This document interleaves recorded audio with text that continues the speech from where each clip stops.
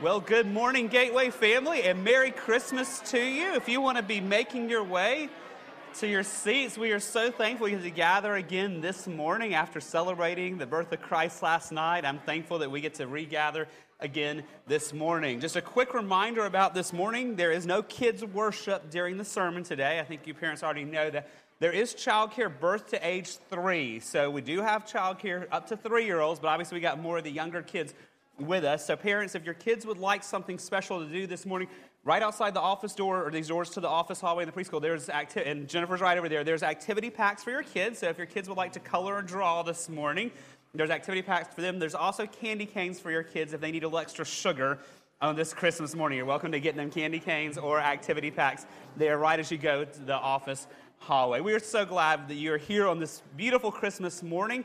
Just one quick reminder for us before we start the service today is with it being a holiday week between Christmas and New Year's, we're on a different holiday schedule. You can find the details on our website at gatewaybaptist.com. What that means is there's no afternoon or evening activities here on campus today. There's no activities on campus all this week. The church office is closed. The campus is shut down this week. There's no midweek Bible studies. Nothing going on this week. And next Sunday morning will be like today, with it being New Year's Day. We will gather to celebrate the Lord together on New Year's Day, but there will just be the worship service. There's no small groups next Sunday morning. There'll be no afternoon activities next Sunday for New Year's Day. So we'll just gather at 10:30 next week to worship the Lord together again. As we kick off our Christmas Day worship celebration, I want to invite Mike Presley, one of our deacons, and his family to come up. They're going to light the final Advent candle for this season, the Christ candle, this morning, as we prepare our hearts to sing to the Lord and worship Him today.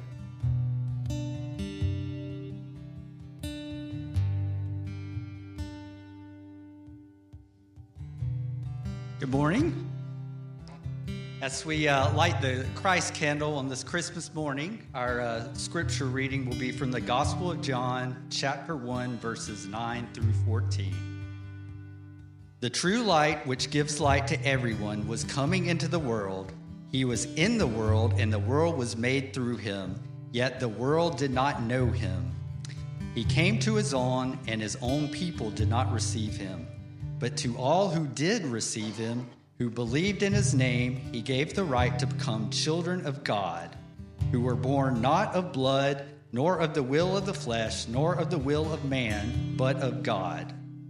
And the Word became flesh and dwelt among us, and we have seen his glory, glory as of the only Son from the Father, full of grace and truth.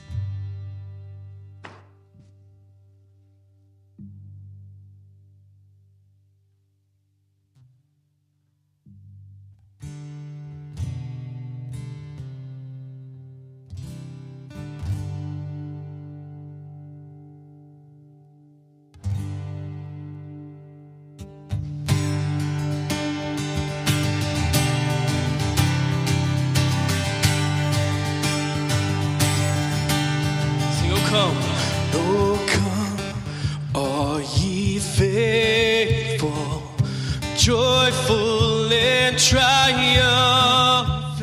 oh come ye to Bethlehem. Come and behold him, born the King of ages. Oh come, let us adore him. Oh, come, let us adore him. Oh, come, let us adore him, Christ the Lord.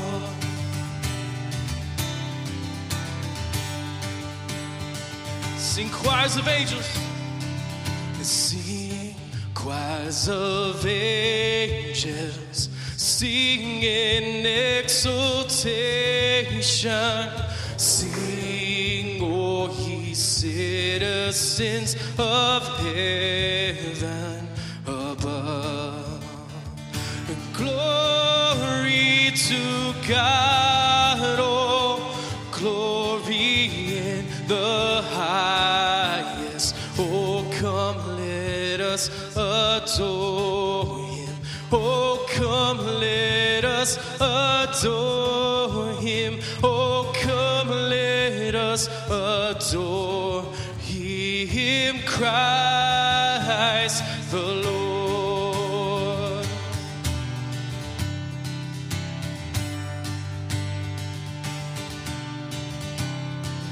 And yea, Lord, we greet Thee, born this happy morning, Jesus, to Thee be all glory give. The word of the Father, now in flesh appearing. Oh, come, let us adore Him. Oh, come, let us adore Him. Oh, come, let us adore Him, Christ the Lord. Sing, we'll praise. We'll praise Your name forever. We'll praise Your name forever. We'll praise Your name forever, Christ the Lord. And we'll praise Your name forever. We'll praise Your name forever. We'll praise Your name forever, Christ the Lord.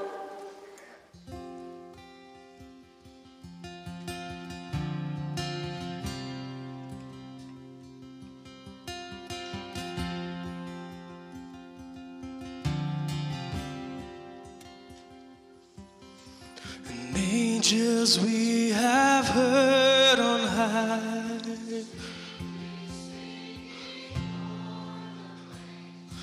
in the mountains in reply, echoing their joyous strains. Y'all sing it.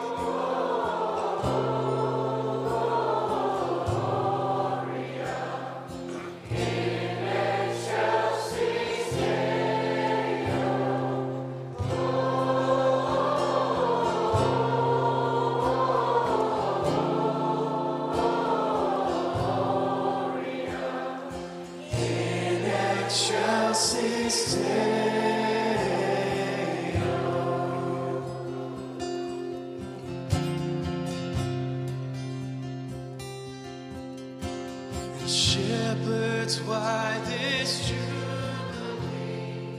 Why your joyous strains prolong? What the gladsome tidings be, which inspire your heavenly song?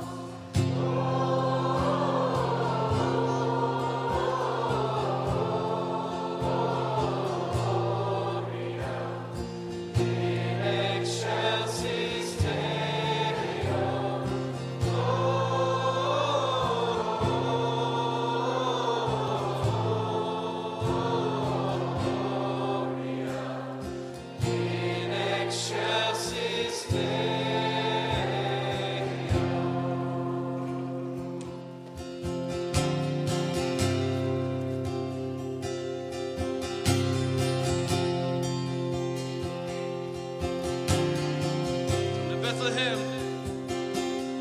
Come to Bethlehem and see Christ whose birth the angels sing. Come adore on bended knee Christ the Lord, the newborn King.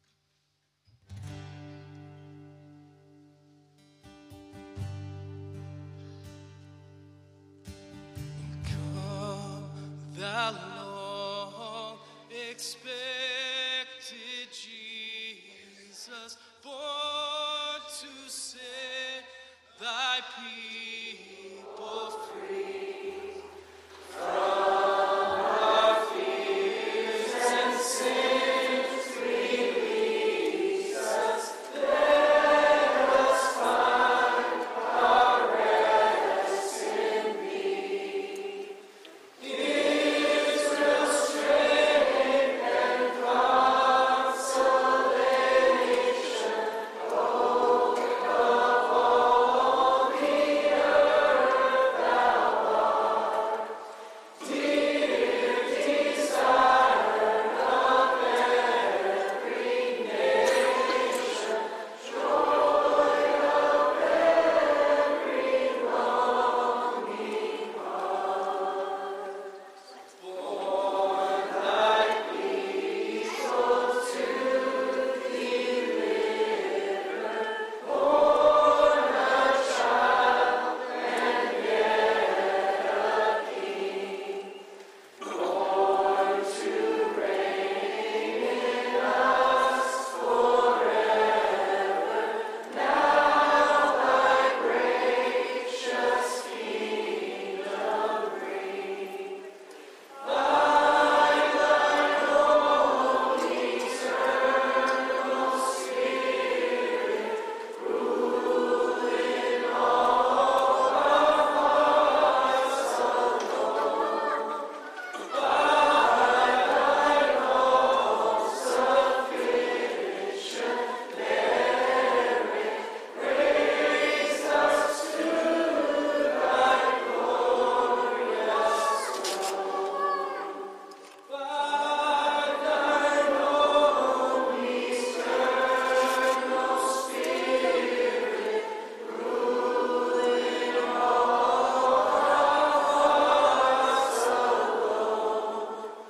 By thine all sufficient merit, raise us to thy glorious throne.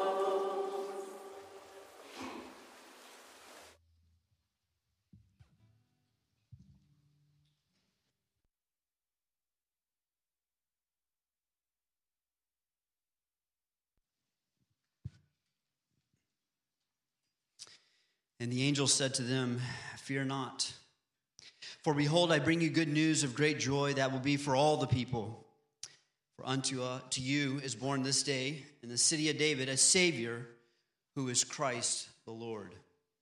And suddenly there was with the angel a multitude of the heavenly host, praising God and saying, "Glory to God in the highest, and on earth peace among those with whom he is pleased."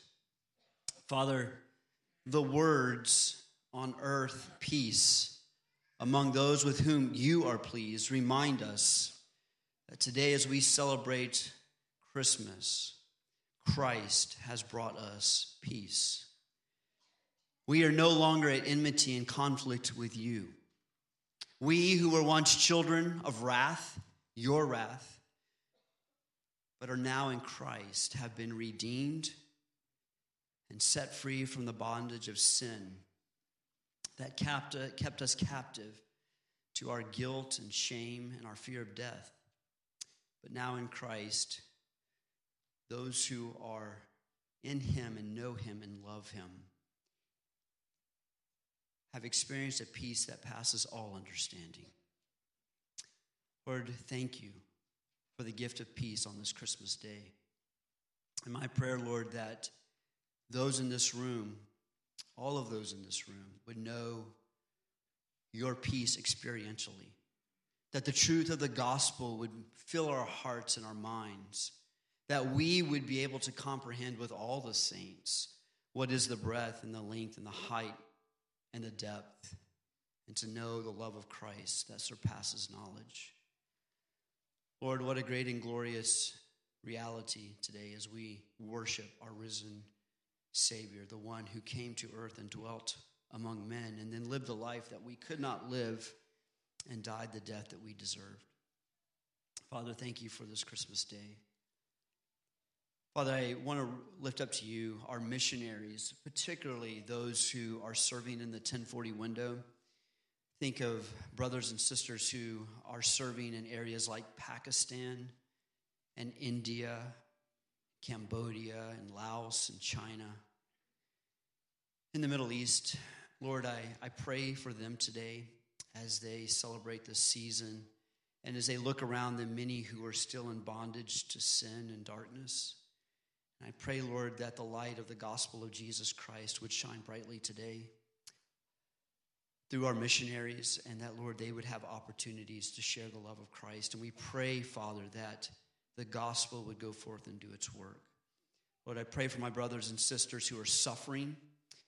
There are brothers and sisters who are indigenous to the nations who are persecuted because of their love for you. And Lord, we are reminded that great is their reward. And so, Lord, I pray that today that you would be near to them and that they also would know that peace that passes all understanding. Father, thank you that Christmas Day falls on what we call the Lord's Day, Resurrection Day, how appropriate that is. And I thank you for all who have come this morning to worship you. And I pray this morning, Lord, as the word of God is proclaimed, that you would open our eyes and our ears this morning to your word. I pray, Lord, that your Spirit would take its truths and allow us this morning to once again to see the beauty and the glory of you, our Lord and our Savior. Lord, there's gifts that have been given this morning. There's gifts that will be given this day, but nothing at all pales in comparison to the gift that we have in Christ, Jesus our Lord. Lord, I pray that this morning we would rejoice in that, and that, Lord, you would get all the glory.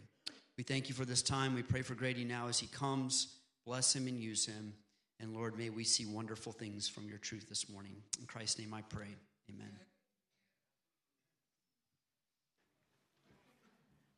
Thanks, Rick. And again, Merry Christmas, everybody. First of all, a quick word to the parents. I know you have more kids sitting with you than normal. Please do not stress on this Christmas day if your kids make noise.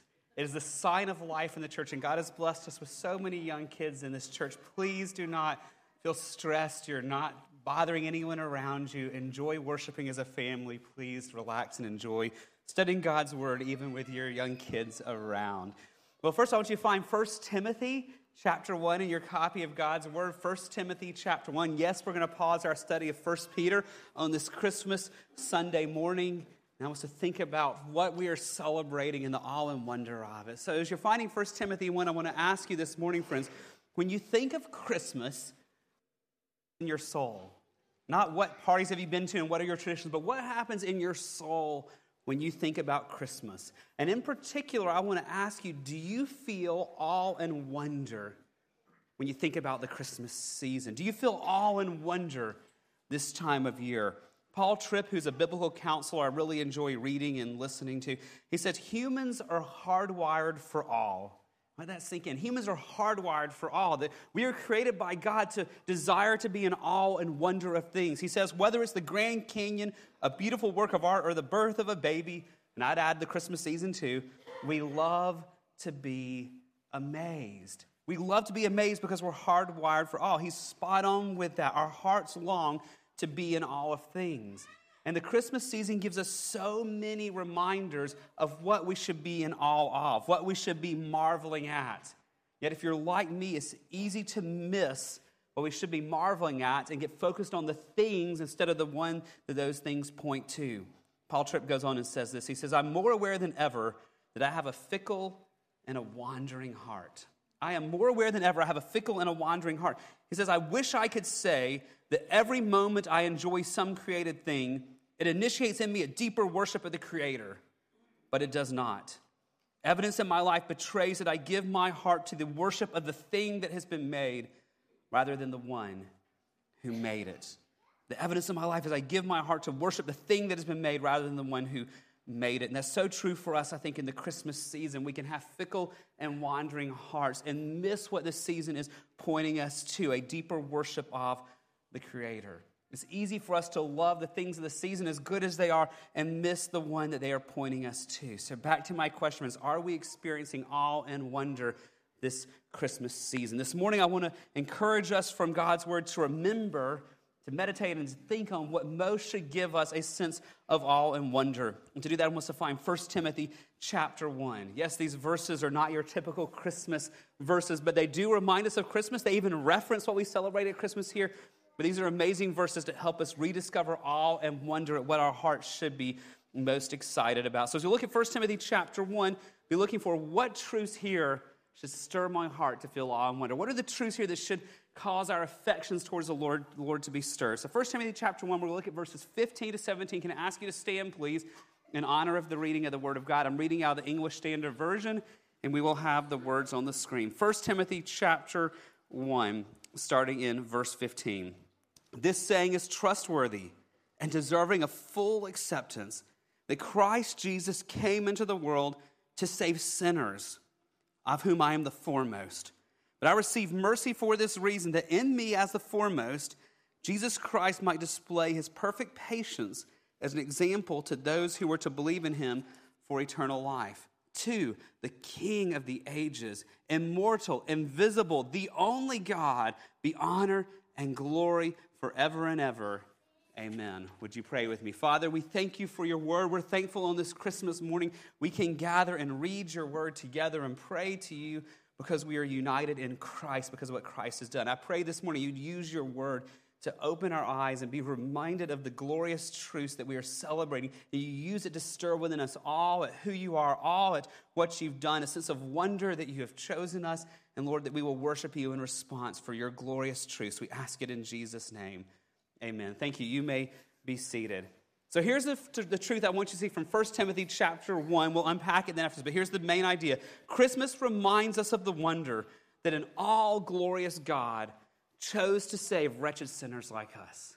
The message of Christmas is the wonder that an all-glorious God chose to save wretched sinners like us. This is a simple truth that even the youngest child can understand, but it is a life-altering truth that should instill in us awe and wonder that God has put his affections on us. This truth reminds us of who God is. It reminds us of who we are. It reminds us of why Christ came and what he came to do. Christmas reminds us of the wonder that an all-glorious God chose to save wretched sinners like me and like you. So let's unpack that, but let's start with this truth of who God is. If we want to have awe and wonder, it starts with understanding the nature of God. Now, before we jump into it in this text, I love how John summarizes the Christmas message. In John chapter 1, verse 14, you already heard part of John's gospel read earlier, but here's the Christmas story in John. And the Word, that's Jesus, became flesh, and he dwelt among us. And we have seen his, notice this, we've seen his glory. The glory as of the only Son from the Father, full of grace and truth. He sums up the nature of Jesus by saying, we have seen his glory. Friends, when we see glory in Scripture, the word literally means brightness. Glory is the brightness around the presence of God, but it's used in the Bible to refer to the sum of all that God is. His greatness, his majesty, his sovereignty, his beauty, everything that God is summed up in this word, his glory. And that's what Paul brings out in our text today. Go back to verse 17 of our text today. He says, to the King of the ages, immortal, invisible, the only God, be honor and glory forever and ever. Amen. What Paul is doing, he's praying that God will receive honor and glory. So a quick clarification, if you've been around Gateway, you've heard me say this before. When we talk about God being glorified or God receiving glory, this is not adding to his glory. God is fully glorious all the time. He's fully great all the time. When we talk about glorifying God, it's recognizing his glory that's there. It's honoring him for his glory that's there. It's being in awe of his glory and worshiping him for how glorious he is. And that's exactly what Paul is doing here in verse 17. He's so in awe of who God is. He is worshiping God for being a glorious God. And notice how he describes God here. These are some of the attributes, the characteristics of God that he is in absolute awe of, and he's praising God for. These are things we should be in awe of when we think about, we get to know this God. Look at the description in verse 17. To the King of the ages, immortal, invisible, the only God. There are 5 descriptions of God here. And I want you to see these because these should stir our hearts that we get to know this God. Number 1, he's called the King. He's the king. That means he's a sovereign ruler over everything. God is in control of all things. He's a sovereign ruler. Why? Because he made it. We heard John 1 earlier, but back to John chapter 1, verse 1, at the very beginning. In the beginning was the Word. This is Jesus. And the Word was with God, and the Word was God. He was in the beginning with God. Now notice verse 3. All things were made through him. Without him was not anything made that was made. That he is the one who made it all, therefore he is the sovereign ruler over it all. There's a guy back in the late 1800s, early 1900s named Abraham Kuyper. He was a rare breed because he was a prime minister of a country who was also a theologian. So somehow politics actually blended in with a theology there for him. But Abraham Kuyper said this: there's not a square inch in the whole domain of our human existence over which Christ, who is sovereign over all, does not cry, mine. He's the maker of it all. He's the sovereign king over it all. Therefore, he can cry out mine over everything in all the universe because it belongs to him. He is the sovereign ruling king. So back to verse 17, to the king who created everything, the king who rules over it all. But friends, that means something very personal for you and for me. The fact that God is king is not just some random truth for us. If we really believe that Jesus is the king, that means he's ruling over everything, including our lives. That means we are not here by chance or by mistake. We are here by his good plan. And everything we're going through, even the hardships that we face, are part of his good plan. It's all under his control. He is a sovereign ruling king. But unlike earthly kings, he's very different. Notice the next phrase in verse 17. He's the king of the ages. Some of your translations say he's the king eternal. Eternal means he has no beginning or no end. So if you want your mind to hurt a little bit on this Christmas day, when you lay down tonight, try to think about God never having a beginning. Try to think about the fact that before there was even time, there was God. He has no beginning, has no end. He's outside of time. That means that time does not change him. He's not fickle like us. He does not change like us. He is the eternal one. And so when the Eternal One promises that we can be with him forever, we can trust him in that and know that eternity awaits us as well. Which also means, friends, the trials and struggles we walk through in this life are very temporary. Eternity awaits. He's the king of the ages. He's the king eternal. But notice the next word here. He's the king who's immortal. Now, the better word from this in the Greek would be the English word incorruptible. The word here is something that does not break down, that does not decay, that does not diminish, which makes God different than everything else in all creation, right? Because everything else we have decays and diminishes. So kids, those amazing Christmas gifts you opened yesterday or today, they're diminishing. They will break one day. They'll quit working one day. They'll fall apart one day, right? The new stuff that we got, that new piece of technology, it will decay. It will diminish. Our cars will break. Our houses will break. Some of you are dealing with broken pipes and water in your houses. Everything decays except for God. Even our bodies will break down, but nothing about God will diminish. That means his nature will never decline. That means his glory will never diminish. And that means God will never make his first mistake. There will never be a first time that God goes, oops, I didn't see that coming, or oops, I shouldn't have done that. God will never make his first mistake. He's incorruptible. That means, friends, we can trust him in absolutely everything. He will never lead us astray. He will never break a promise. He will never fail us. He is the king. He's the eternal king. He's the incorruptible king. The fourth word here, back in verse 17, he is the invisible king. He is fundamentally different than us. God the Father and God the Holy Spirit are spirits. They are invisible, which he brings out in chapter 6, verse 16. If you look ahead a little bit there, who alone has immortality, who dwells in unapproachable light, whom no one has ever seen or can see, to him be honor and eternal dominion. Amen. That God is a spirit, but when Jesus came 2,000 years ago, he took on human flesh. The second person, the triune God, took on human flesh and could be seen. That's why Jesus says in John chapter 14, verse 9, that he's talking to Philip here. He says, have I been with you so long you do not know me, Philip? Whoever has seen me has seen the Father. How can you say, show us the Father? So the second person, the invisible God, became visible and still has a resurrection body today, just as we will one day. Now, how does this impact us, friends? The fact that God is invisible, that he's a spirit, reminds us that he is omnipresent. He is everywhere. John Stott, who's a great theologian, said this means that he is beyond the limits of every horizon.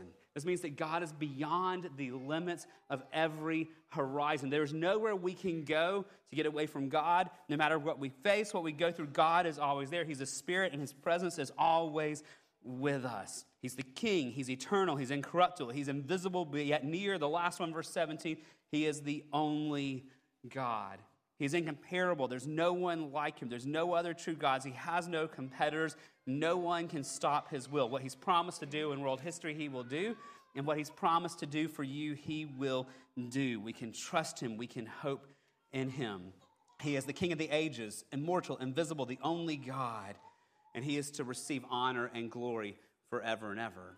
That's where the problem comes in for us. Like Paul Tripp said, we're fickle. We have wandering hearts. And so instead of worshiping this amazing one true God, we worship so many created things. Instead of trusting in this one true God, we trust in so many other things. Instead of hoping in him, we hope in so many other things. So the painful truth of Christmas is not just that there's an all-glorious God, but that we've greatly sinned against him, that we've greatly sinned against this all-glorious God. Go back to verse 15 here. Here's where we see the Christmas story in this text. But this saying is trustworthy and deserving of full acceptance, that Christ Jesus came into the world. This is Christmas. The second person of the eternal God entered into the human experience, was born of a virgin in Bethlehem. And why did he come? He came into the world, it says, to save sinners. Like I said last night, he didn't come into the world because he missed us. He didn't come into the world because we're good people. He didn't come into the world because we're so amazing. He came into the world because we are awful sinners. Notice the choice of words here Paul has in verse 15. This saying is trustworthy and deserving of full acceptance, that Jesus Christ came in the world to save sinners. To sin means to miss the mark. To sin means to come up short of God's standard. And what is God's standard? Perfectly fulfilling the law, all of it. The King has given a standard and we've all broken it. But the sin problem, friends, is not just in our actions. The sin problem goes all the way deep into our heart. John Piper says it well. He says, sin is a mindset that prefers other things more than God. Sin is a mindset that prefers other things more than God. Instead of loving God, we love the things he's made. Instead of loving God, we love ourselves. Sin is a mindset that prefers other things more than God. He goes on, therefore sin belittles God. Sin demeans God. Sin is rebellion against God. And friends, that describes every single one of us. We love other things more than God. But notice how this great apostle Paul applies this truth to himself. Verse 15, the saying is trustworthy and deserving of full acceptance, that Jesus Christ came in the world to save sinners, of whom I am the foremost. He applies this truth of our sin problem to himself here. Now, some people think, okay, well, yeah, I see why he says I'm the foremost. He was a persecutor of the church. He hated Jesus. He tried to kill Jesus' apostles. But notice he didn't say this past tense. He didn't say, I was the foremost. Notice his word here. I am, present tense, the foremost. The more that Paul knew God, the more he saw his sinfulness in his heart for what it is. Again, I love how theologian John Stott says this in explaining this verse. He says, Paul had not investigated the sinful and criminal records of all the inhabitants of the world, carefully comparing himself with them all, and concluded that he was worse than them all. The truth is, rather, when we are convicted of sin by the Holy Spirit, an immediate result is that we give up all such comparisons. Paul didn't look around the world and go, okay, they haven't done that, but I've done this. No, he says when the Holy Spirit gets a hold of us, an immediate result is we give up all such comparisons. Friends, some of you may need to hear that today because our standard is not one another. Our standard is Christ. He goes on to say, Paul was so vividly aware of his own sin that he could not conceive that anybody could be worse.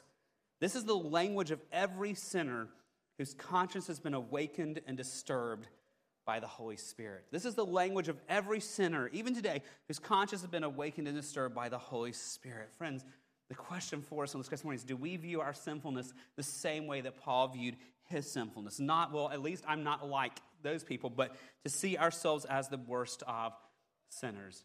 There's an old English word that's kind of fallen out of usage today, but I think is so appropriate. It's the English term wretch. We are wretched sinners. Do we really grasp that we are wretched sinners? And that's part of the truth of the Christmas story. Christ came in the world because we are wretched sinners, and there was no other hope of us being restored to God. And that's the last part of this glorious truth of this text for us, that Christ chose to come to rescue us from our sin, that Christ chose to come to rescue us from our sin. Again, notice verse 15. Jesus Christ came into the world to save sinners. He left the glory of heaven. He left the praises of the angels to be born in animals with animal smells all around him. Why would he humble himself in this way? To save us, to rescue us. He did it to fulfill the law that we break every day. He did it so he could go to the cross and be the sacrifice to take the wrath of a holy God that should have been poured out on us. I love how Paul explains it in Philippians chapter 2, verses 6 and 8. In Philippians 2, he says, who, though he was in the form of God, this is talking about Christ, did not count equality with God a thing to be grasped. But verse 7, but he made himself nothing, taking the form of a servant, being born in the likeness of men. And in verse 8, and being found in human form, he, Jesus, humbled himself by becoming obedient to the point of death, even death on a cross. He did all of that to save sinners, to save me, to save you. And so instead of us getting the wrath we deserve, notice what we get. Go back to verse 16. As Paul reflects on all this, he says, but I received mercy. Mercy, friends, is not getting what we deserve. Paul's saying, because Christ came, because he came to die to save me, I now have mercy. I don't get the judgment of God that I deserve. I don't ever have to fear facing the wrath of God. Christ has taken it for me. But he gets more than just mercy. Go back to verse 14, one verse above our text for today. And I love this. He says, and the grace of our Lord overflowed for me with the faith and love that are in Christ Jesus. He also gets grace. Grace is getting what we do not deserve. And notice how Paul says it overflowed to him. Image of a cup pouring over. He had God's grace, but an overflowing grace. This is what you see in John's gospel. He says he received grace upon grace. Paul describes it here as overflowing grace. Now, what type of grace are we talking about? Grace is getting what we do not deserve. When we talk about grace in Scripture, there's a saving grace that we get, where God turns our hearts to him, to love him, where God changes our desires and our affections towards him, and he saves us, and he gives us every spiritual blessing in the heavenly places. But when we see grace in Scripture, we must not stop there, because in Scripture, grace is also a transforming grace that makes us more like Christ, where God creates in us practical holiness, personal holiness to become more and more like Christ. He gives us an overflowing saving grace, and he gives us an overflowing transforming grace as well. Christ came into the world to save us by giving us overflowing mercy, by giving us overflowing grace that not only saves us, but that changes us. And friends, the reality is God did not have to do this. God is holy. He is just, he is righteous, and he would have been perfectly holy and just and righteous to condemn every person who's ever lived on earth to hell because we've all sinned against him, because every person on the planet has loved other things more than God. He would have been right and just to condemn every person to hell, every one of us, because of our magnitude of our sins against him. But instead, he chose to come, to be born of a virgin, to be born in a manger in Bethlehem, to live a perfect life, to fulfill the law we break every single day, every hour of the day. He fulfilled it perfectly so he could go to that cross, humble himself, and become obedient to the point of death, to take the wrath in a moment that would take us an eternity to pay for, so that instead of wrath, we get overflowing mercy and we get overflowing grace. Christmas reminds us of the wonder that an all-glorious God chose to save wretched sinners like us. Now that raises an important question for us, friends. Do you really believe he's done that for you? It's not just some nice truth out there, but for you personally, do you believe Christ came as an all-glorious God to save a wretched sinner like you? Go to verse 15 here. Notice how Paul begins this. This saying is trustworthy. Okay, it's true what he's saying, and it's deserving of, notice this, full acceptance. On this Christmas morning, this is my question for you and for myself. Have I fully accepted this truth? This truth that God is glorious, that God is immortal, invisible. He is the only God. He's the King of the ages. Have I really accepted it? Have I really accepted the truth that I am a wretched sinner? That Jesus didn't come just to polish off some rust on me, but Jesus came because at my core, I'm a sinner who has offended God. Have I really accepted and fully accepted the truth that Jesus is coming to not just give me mercy so I can be with him, but to give me transforming grace to make me more like Christ? Have you, friends, fully accepted this truth of who Christ is and what he's done for you and who you are? So how do you know if you fully accepted? This saying here deserves full acceptance. How do you know if you fully accepted it? There's an intellectual part of that. You've heard it. You've heard it this morning. You've probably heard it many other times before. So do you believe that these truths are true? That Jesus is God, that he's holy and perfect, and he was born of a virgin, that he lived a perfect life, and he died on a cross to be your substitute? Do you believe he atoned for your sins? Do you believe those truths? But to fully accept it takes more than intellectual knowledge of that. Demons have intellectual knowledge of these things, but it's not saving faith. There's not full acceptance. Why? Because full acceptance is not just intellect, there's an emotional part of this. A full acceptance is you grow to love the person of Christ. You grow to love God. You find affections for God and longings for God that you never had. Friends, if you don't have affections and longings for God, there's no saving faith here. Saving faith is not intellectual only. It is in a heart that begins to love God. But even more, how do you know if we fully accepted it? Because we see transforming grace. If there's saving grace in our life, it's always accompanied with transforming grace. God does not save us to leave us in our sin. He saves us so that we become more like Christ, so our lives bring him honor and glory. So back to verse 15 this morning. This saying is trustworthy and deserving of full acceptance. Can you say, I fully accept that Christ came in the world to save sinners, of whom I am the foremost? Friends, the reality is there may be some here who have not fully accepted it. You may have heard the stories, you may have the knowledge of it, but your heart does not beat with affections for God. You do not see transforming grace that's breaking the power of sin in your life. And whether you're a child in the room who's heard this before but has not believed, or an adult, my challenge for you, my plea with you on this Christmas day is don't let today pass without giving your heart to Christ, to see him for who he is, to realize your sinfulness, and to cry out to him for that overflowing mercy and grace that you need to know God. But for those of you who know God, you know these truths, you love these truths, but more than that, you love the person of Christ. You see his grace not only saving you, see his grace transforming you. It is very possible to lose the sense of awe and wonder of that. It's possible for us to get so familiar with these truths that we're celebrating that we've missed the wonder of it all and to take for granted what we have. Friends, this morning, I want to challenge you on this Christmas day to not lose the wonder of the fact that the King of the ages, who's immortal, invisible, the only God, has chose to set his affections on you. He chose to redeem you. He chose to turn your heart to him. And so I want to challenge you this Christmas week to run to Scripture, to be reminded of who God is, to pray and ask the Holy Spirit to stir your heart with fresh affections for God, and to pray and let's ask God to make our hearts less wandering and less fickle, and to be a people who delight in knowing him, a people who are in awe of his grace in us. Friends, Christmas reminds us of the wonder that an all-glorious God chose to save wretched sinners like us. And I pray that this Christmas day, that will be what gives you awe and wonder and hope as well. That the King of all kings has set his affections on you, and you know him. Would you pray with me? Father, we thank you for your word. We thank you that the Christmas story is the gospel story, that Jesus Christ came in the world to save sinners who are all bad just like us. Lord, we thank you that you've not left us lost in our sins. Lord, you would have been just to leave us in our sins and condemn us, but instead you've given us overflowing mercy and overflowing grace. Lord, I pray for myself and for these precious brothers and sisters and our friends who are with us today, that God, that you would give us such a sense of the wonder of your grace, that Lord, we could not help but thanking you for it. We cannot help but talking about it this week because we're so amazed at who you are and what you have done for us. So Lord, work this in our hearts. We can't create these affections for you, and we're dependent upon you, but you can give them to us. So I pray you stir our hearts to you this day. We ask in Jesus' name. Amen. Would you stand? We're going to fittingly close our Christmas Day service by singing In Christ Alone. Let's remember not just Jesus as the baby in the manger, but the one who came to die on the cross so that we might have grace. Let's celebrate this, sing to him, and worship him for who he is this morning.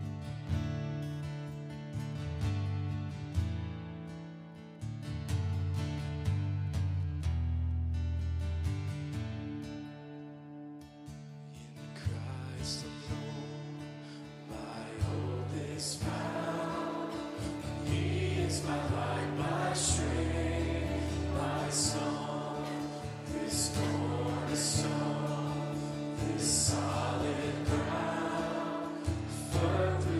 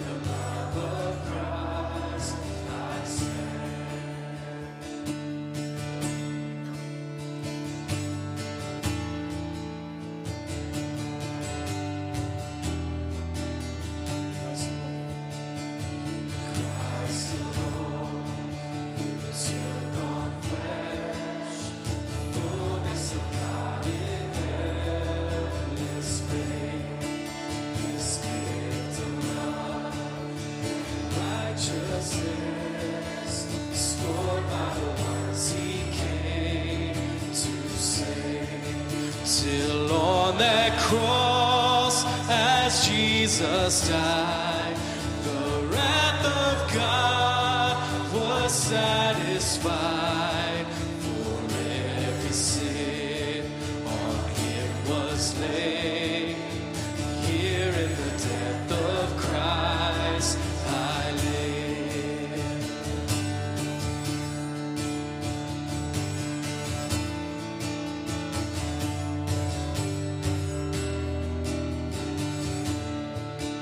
There in the ground his body lay, the light of the world by darkness slain.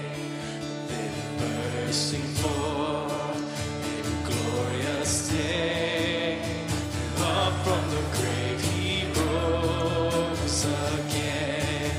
And as he stands in victory, sin's curse has lost its grip on me. For I am his and he is mine, bought with the precious blood of Christ.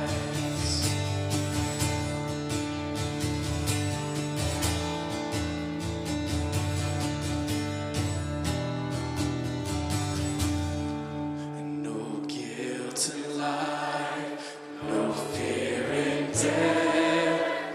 This is the power of Christ in me. From life's first cry to the final breath, Jesus commands my destiny. No power of hell, no scheme of man can ever pluck me from his hand. He returns, or calls me home. Here in the power of Christ I'll stand. Power of hell, no scheme of man can ever pluck me from his hand. Till he returns or calls me home. Here in the power of Christ I'll stand. Till he returns or calls me home. Here in the power of Christ I'll stand. For our closing benediction today, I want us to read the text out loud together as a proclamation of what we believe about God and ourselves and why Christ came. So we'll put back up on the screen for you 1 Timothy chapter 1, verses 15 to 17. And I want us to close out today by saying this out loud. Would you read it with me? The saying is trustworthy and deserving of full acceptance, that Christ Jesus came into the world to save sinners, of whom I am foremost. But I received mercy for this reason, that in me as the foremost, Jesus Christ might display his perfect patience as an example to those who were to believe in him for eternal life. To the King of ages, immortal, invisible, the only God, be honor and glory forever and ever. Amen. And Lord, that is our prayer this morning, that you would receive honor and glory today. You deserve it all. Help us live for you this day. Find joy in you this day and find all in who you are this day. We ask it in Jesus' name. Amen. God bless you, Gateway. Merry Christmas.